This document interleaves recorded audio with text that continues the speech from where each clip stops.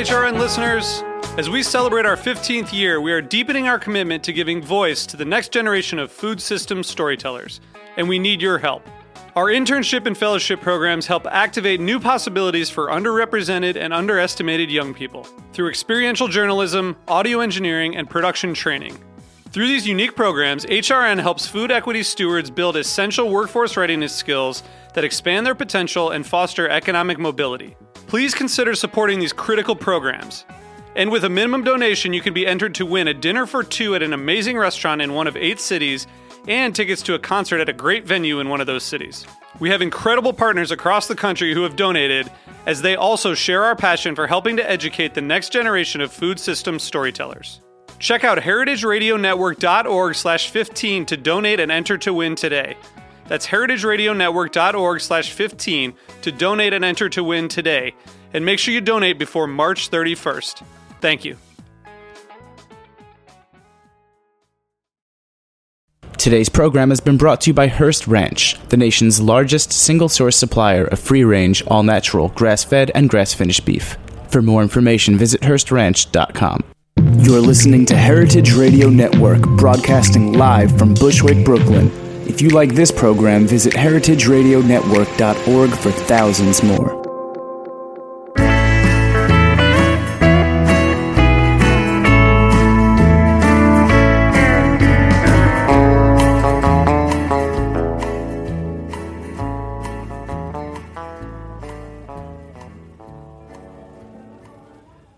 Hello, this is Diane Stemple. You're listening to Cutting the Curd on heritageradionetwork.org. So I've been sitting around over the holidays wondering, what's next on Cutting the Curd? I have about a month more of shows, guest hosting for Ann Saxelby, and I was thinking, I've pretty much been focusing on the dedication or quirkiness of cheese people on their various cheese career paths. So it's time to do some more cheese people. And I thought, well, perhaps I could do some of my personal big cheeses. People who inspired me or befriended me along the way. So I'm very pleased to introduce my first guest of 2013, my first big cheese, Max McCalman, who's really everyone's big cheese. Well, hello, Max. Thank you. Thank you. It's great to be here again. So, yes, cheese is what I am, I guess. You are what you eat, and that's what I do. Okay. Well, let me tell the audience a little bit about you. I'm sure they know, but I'll reiterate. Max McCalman is the author of 3 beautiful and excellent cheese books, which I think we all have in our libraries to drool over or to check our information in. He's an award-winning cheese expert and teacher and judge. He's the Dean of Curriculum at Artisanal, and he's the Maître Fromager at artisanal.com. A very warm welcome to you, Max. Thank you. Thank you. So I've been thinking, focusing on cheese career paths, and you've got a pretty long one. Yeah, I'm getting up there. Well, I don't mean to call you old. I've been around the block a couple of times. Your experience. I've been around the pasture. Fermented. Yes, well fermented, yes. Anyway, I remember you back in the day when you had your, comparatively small cheese cave at Picheline, and your amazing cheese board. Was that the first amazing cheese board in New York or America or both? It was definitely not the first. There were other cheese boards, but we became obsessed with the cheese. We started off with 14 when we launched the program. 14 at a time, rotating through? 14 that we thought would be fine. Okay. But people would come in and they say, those are pretty good. What do you have this week? They pushed you to expand. Yeah, and then they said, that I love those cheeses, and you took that one off. You put something else there. So what happened to that cheese? And so we switched some cheeses out, but we mostly added cheeses, and we went from 14 to 20 to 30 to 40 to 50 to 60 to 70. And, on the that, plate at the on the tray board. on top. Yeah, on then we had a. For those of you who haven't been to Picheline, they would wheel it around the dining room so that it would go in front of your table, and you would discuss and select what you wanted on your after-dinner cheese plate. And they still do that. Mm-hmm. They still do that. I'm not affiliated with Picheline anymore, but I like to think of Picheline as the shrine. Because for me, in my cheese career, but I think Picheline was largely responsible for launching part of this cheese wave in the United States, the appreciation for fine cheeses as foods that can stand alone and not just something you melt over macaroni. Right. Now, you had started in wine? I used to be a wine guy. Okay, so when you first started at Picheline, you were the wine guy? No, I was just working part-time. I had just come off from a two-year sabbatical raising my biological daughter. Had 2 kids from my wife's first marriage, but after that 2-year sabbatical, it was time for her to go to day school, and so it was time for me to go to work. Okay. At least part-time.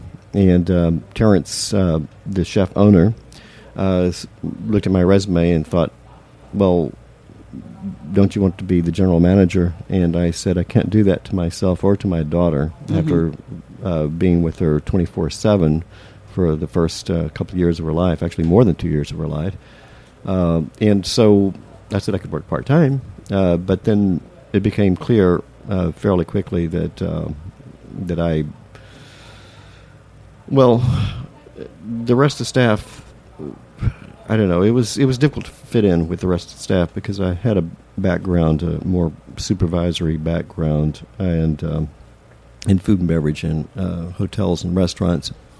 And so I was not a very good order taker, shall we say. And you were your own person. Kind of my own person, but I was just trying to do it the right way. And so Terrence, when he was ready to launch the cheese program, I stepped up to the plate, and so I thought that could be a part-time job, but it was only part-time for a couple of days, and then it soon became a very demanding job. And so now, what year did that happen? The first cheese trolley went out in late 1994. Oh, wow. Then in 1995 is when it really started to take off. And it gained world recognition within a few months after it was launched. How many other restaurants in New York had anything comparable? Chanterelle had a nice cheese program. Not quite as elaborate, but it was good cheese. And of course, Chanterelle's not there anymore. But not too many other places were doing anything very serious. There was an Italian restaurant, I can't remember which it was, but had something, but it was not a very successful program. And maybe had been in the past, but long before we started ours. So we became a destination. And Picheline, for cheese lovers, Terrence's food is great, but people wanted to come in for the cheese primarily. And that did separate us from many other great restaurants in New York. And it did pretty much put Picheline on the map. Right. And established the beginning of your cheese career. Correct, it did. And so I loved cheese all my life. Had you loved it before? Oh, yes. Okay. My first favorite food was cheese. Oh, really? One of my earliest childhood memories was sitting on my mother's kitchen counter. And I had a cold, and I was reaching out for a piece of cheese. And my mother said, "Don't touch the cheese, you have a cold."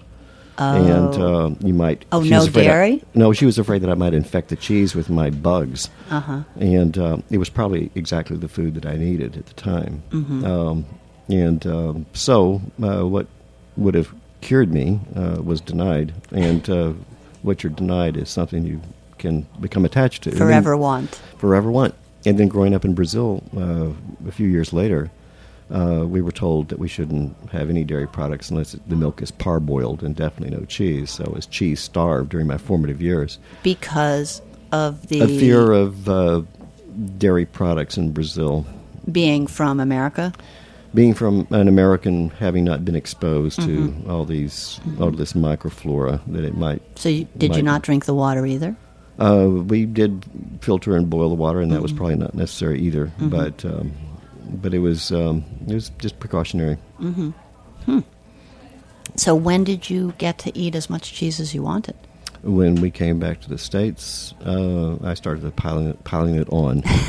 And but then it was not until I had the position at Picheline of being the cheese guy at Picheline that I was able to really pile it on. And so I've been making up for it ever since. But I would probably be, if I had had cheese during my formative years, I would probably be 6'1". That's in my genes. But because I was cheese starved, I'm only about 5'11". You feel your growth was... without my calcium. Oh, okay. That's possible, I guess.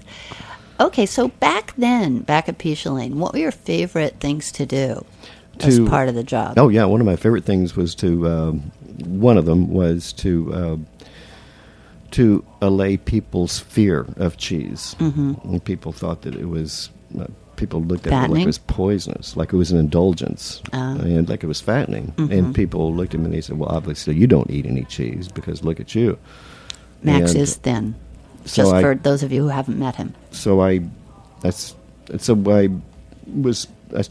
doing research on this, and I started to discover that actually, I started to believe, I wouldn't say discover, but I began to believe that there was a lot that cheese had going for it, not only for keeping their weight off, but it had many other nutritional benefits. And the more I've studied it, the more amazed I am to find out all these great things about cheese. Another fun part of the job was to suggest cheeses that would pair well with the wines that they requested. Or if they had preferences for cheese types, then I might be able to recommend a wine partner for those cheese types. And in more cases than not, cheese and wines do work pretty well, so it's not that hard to do. But sometimes they do clash, and that's what I started to... You focused on that right away? Because we wanted to make sure the cheese program paid for itself, and the profits additional in the bottle, wine would help. The concomitant beverage sales helped to justify having a cheese program. Now, back then, who were your big cheeses? Were they cheesemakers? Were they, who did you learn from? Who did you look up to? Steve Jenkins, Jonathan White, and Judy Shadd, and Allison Hooper, and who else? Letty Kilmoyer, and this is going way back. John Greeley, Gerd Stern, Sarah Stern, and Deborah Dickerson. It's that generation. Yeah, that's great. Now, talk about the opening of Artisanal. That was a big deal. Big deal, and a big deal on the cheese scene. Who thought of it? How long did it take? What was it like? Well, Terrence got the idea because he saw what the cheese program was doing at Picheline, and Picheline was more about the food, a French Mediterranean inspired restaurant with a cheese program. And cheese became such a focus at Picheline that he thought that this could be done at a second location. And because I had... With even more of a focus on cheese? With more of a focus on cheese. Also with a place for people to purchase the cheeses that they had enjoyed. So he wanted to have a little retail shop built into it. And you know that shop very well. You worked there yourself for a while. That was my start in cheese, behind the counter at Artisanal. Yeah. And and it is a beautiful restaurant. So he wanted something that was in Manhattan, so he could keep an eye on it. But he wanted it to be a little less formal, and than Picheline, and bigger. And so it is a little less formal than Picheline, and a little less expensive. And instead of having the trolley brought out, people would select from a menu, or they could go up to the cheese counter and speak with the fromager at the cheese counter about the selection. And you also had the sort of caves with the different temperatures in the room that the people could. I like also the way go. You put that. The sort of caves. Well, they were supposed to be caves. Yeah, well, at the onset. Yeah, I was not consulted on that, but for some reason, particular temperatures and humidities. Certainly the humidity. I think the temperature worked pretty well, but the humidity levels, that was an afterthought. We got the birch wood right. Okay. It was pretty impressive, and you could sometimes sit in the area in the back of the restaurant that was surrounded by the refrigerators. Beautiful. Do they still keep cheese there? I haven't been there in a long time. Yeah, they do keep cheeses there, but hopefully not for very long. Okay. Yeah, because cheeses prefer higher humidity levels. They look good, and some cheeses are okay with that. But anyway. Okay. Well, I just got the high sign that it's time for our break. We'll be back on Cutting the Curd with Max McCalman after a short break. Thank you.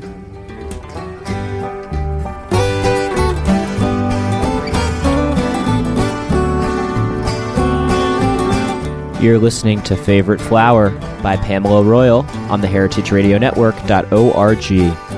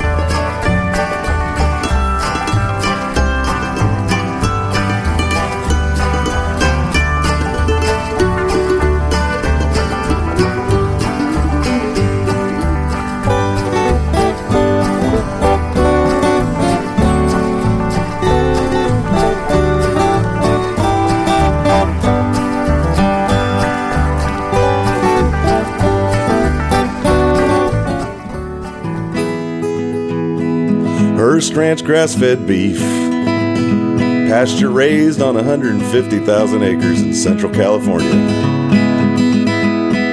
Hearst Ranch grass-fed beef, free-range, sustainably produced, humane. Hearst Ranch grass-fed beef, the authentic flavor of the American West.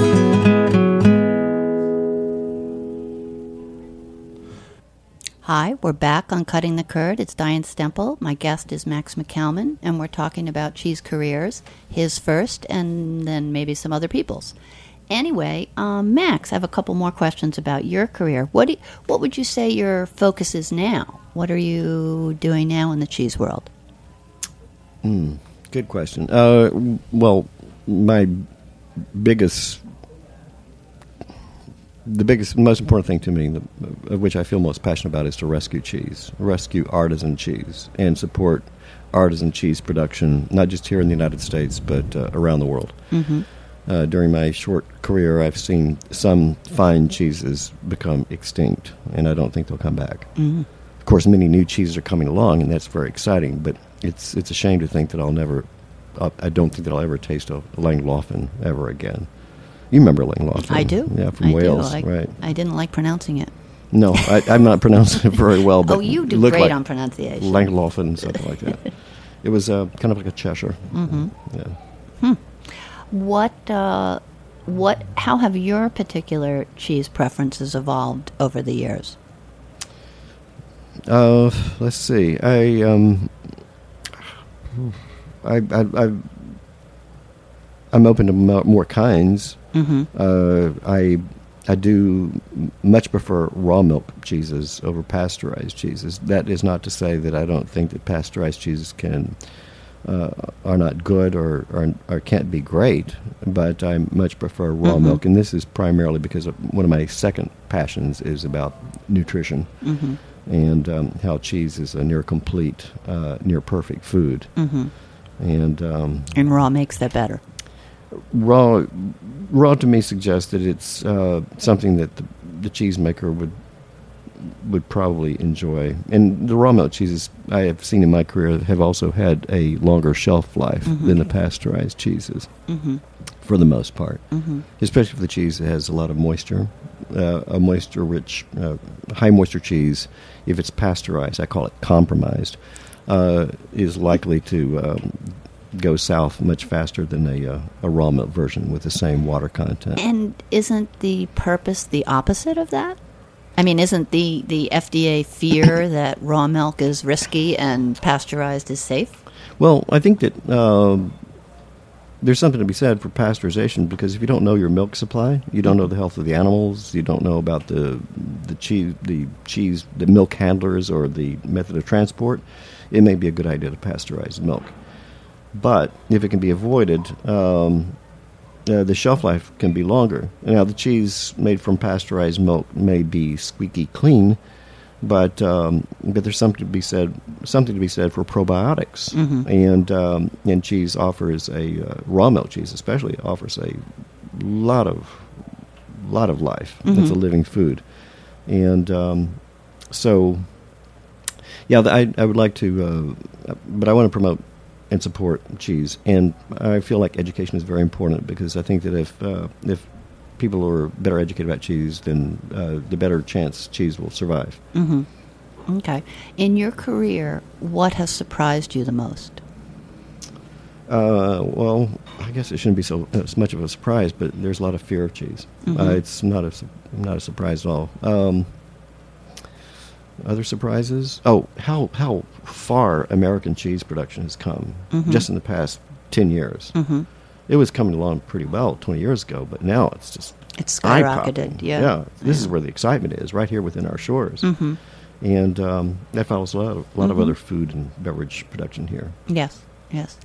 And what else? What else are you doing? Does part of your job include the internet? At artisanalcheese.com, that's my daytime job now. That's where I spend most of my working hours now. I serve as Dean of Curriculum. We offer courses there, including a Master's Series, which is it helps people prepare for careers in cheese. And is that in person and on the internet? Oh, it's strictly, the internet is just the way to introduce people not only to our classes, including the Master Series, but it's also to sell cheese all across the United States. We do have a few international customers that pay more for FedEx than they pay for the cheese itself. But we do, as Dean of Curriculum, I do develop the syllaba for the classes, and I also work with cheese procurement, cheese descriptions, and I write copy for the website. I write blogs. I would like to write more, but I do juggle. We wear a lot of hats at this company. We're a fairly small company, but it's a very exciting company. Artisanalcheese.com. Okay.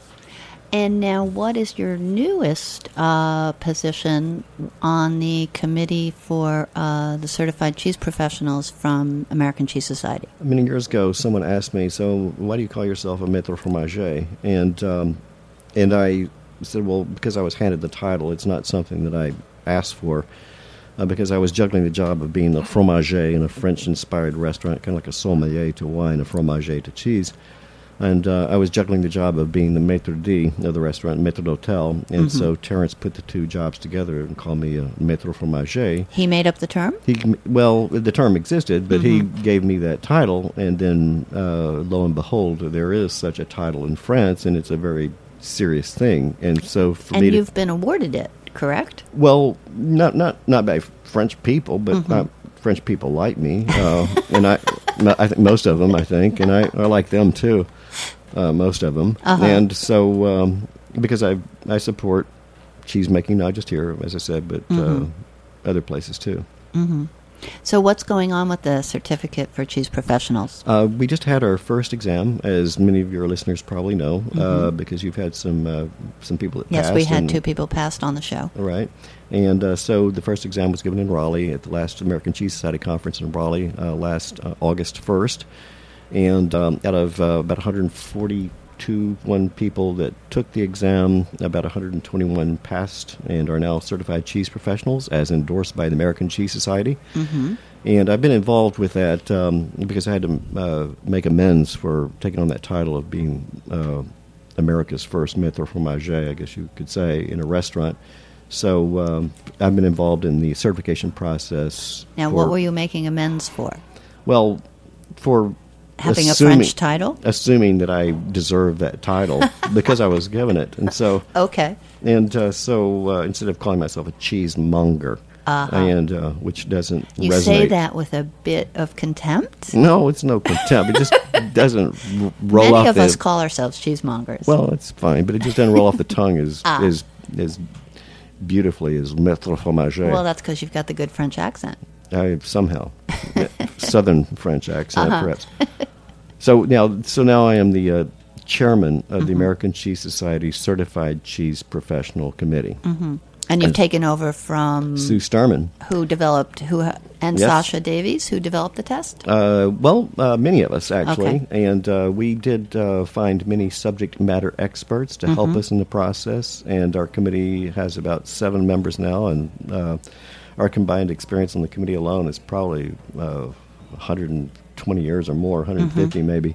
And so we are trying to keep the program alive and vibrant, and preparing for next year's or this year's conference second in test. Madison, the second exam. Now, who are you expecting to take the test? Who are you looking for to take the test? People first, they have to have eligibility. They need to have Which is quite a few years. quite of a few experience. years, quite a few hours, and it can be a combination of course study work, academic or hands-on. It can be volunteer. It doesn't have to be paid work, but they have to have something that shows that we don't want people to take the exam if they don't have a chance of passing it. Right, So we want to okay. make sure that they don't set themselves up for disappointment. The test really has a lot of different categories. It's Some extremely people broad-based. might flunk. And some It's the people kind of that thought test you they have to would study for. And you need to know many areas of discipline, because as with in the cheese world, there's so many facets to it, Right. as you know, and so it's not just milk types. Did the people who are creating the test ever sit down and take it secretly, so they didn't, and score it themselves, so they wouldn't have to admit if they passed or failed? Not that I know of, but there are quite a few people involved, and we do have a professional certification company that's helping us so that it is a credible and legitimate and legally To make sure the binding. questions are fair, or Right, and it's the questions are drawn from the American Cheese Society's. We did run a survey to find out what people's jobs were, and then the exam was designed about what people do as cheese professionals in all phases, from importing to cheese making to restaurant work or any other jobs that are in the Now, how are you helping it will benefit the people who take the test and pass it?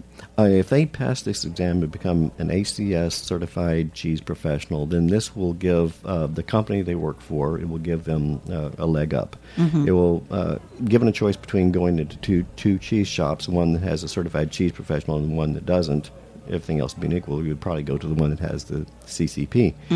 And for someone looking for work, this would make them a more attractive candidate for a position, either as a cheese maker or as in a restaurant.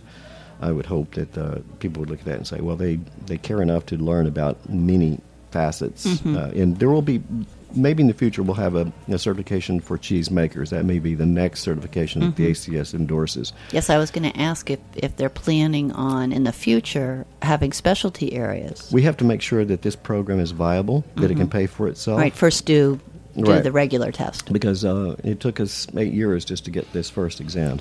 Right. And it's a lot. And I think that a lot of members of the ACS were a little impatient to see this first exam come Because around. it took so long. It took so long. And I thought, what are we doing? Well, we want How to make much sure it's good. does it cost to take the test?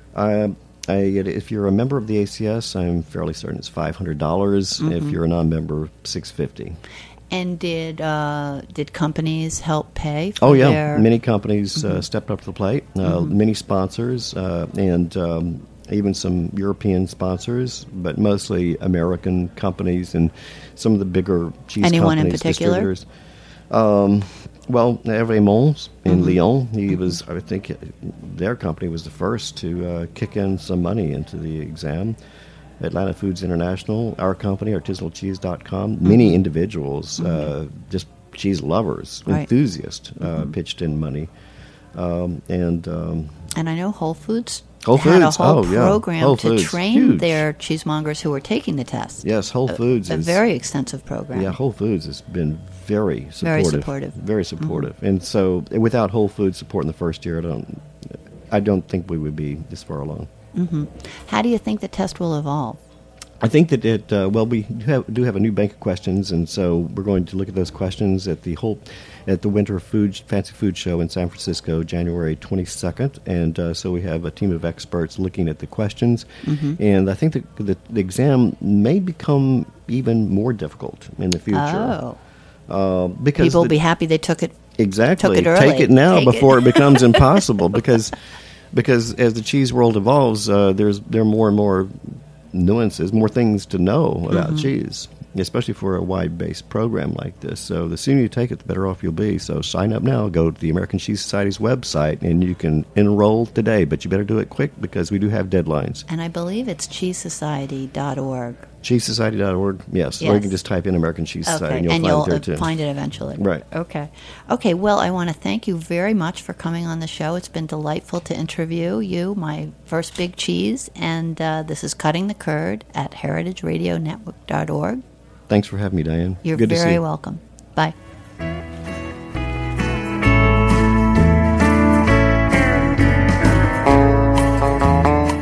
Thanks for listening to this program on heritageradionetwork.org. You can find all of our archived programs on our website or as podcasts in the iTunes Store by searching Heritage Radio Network.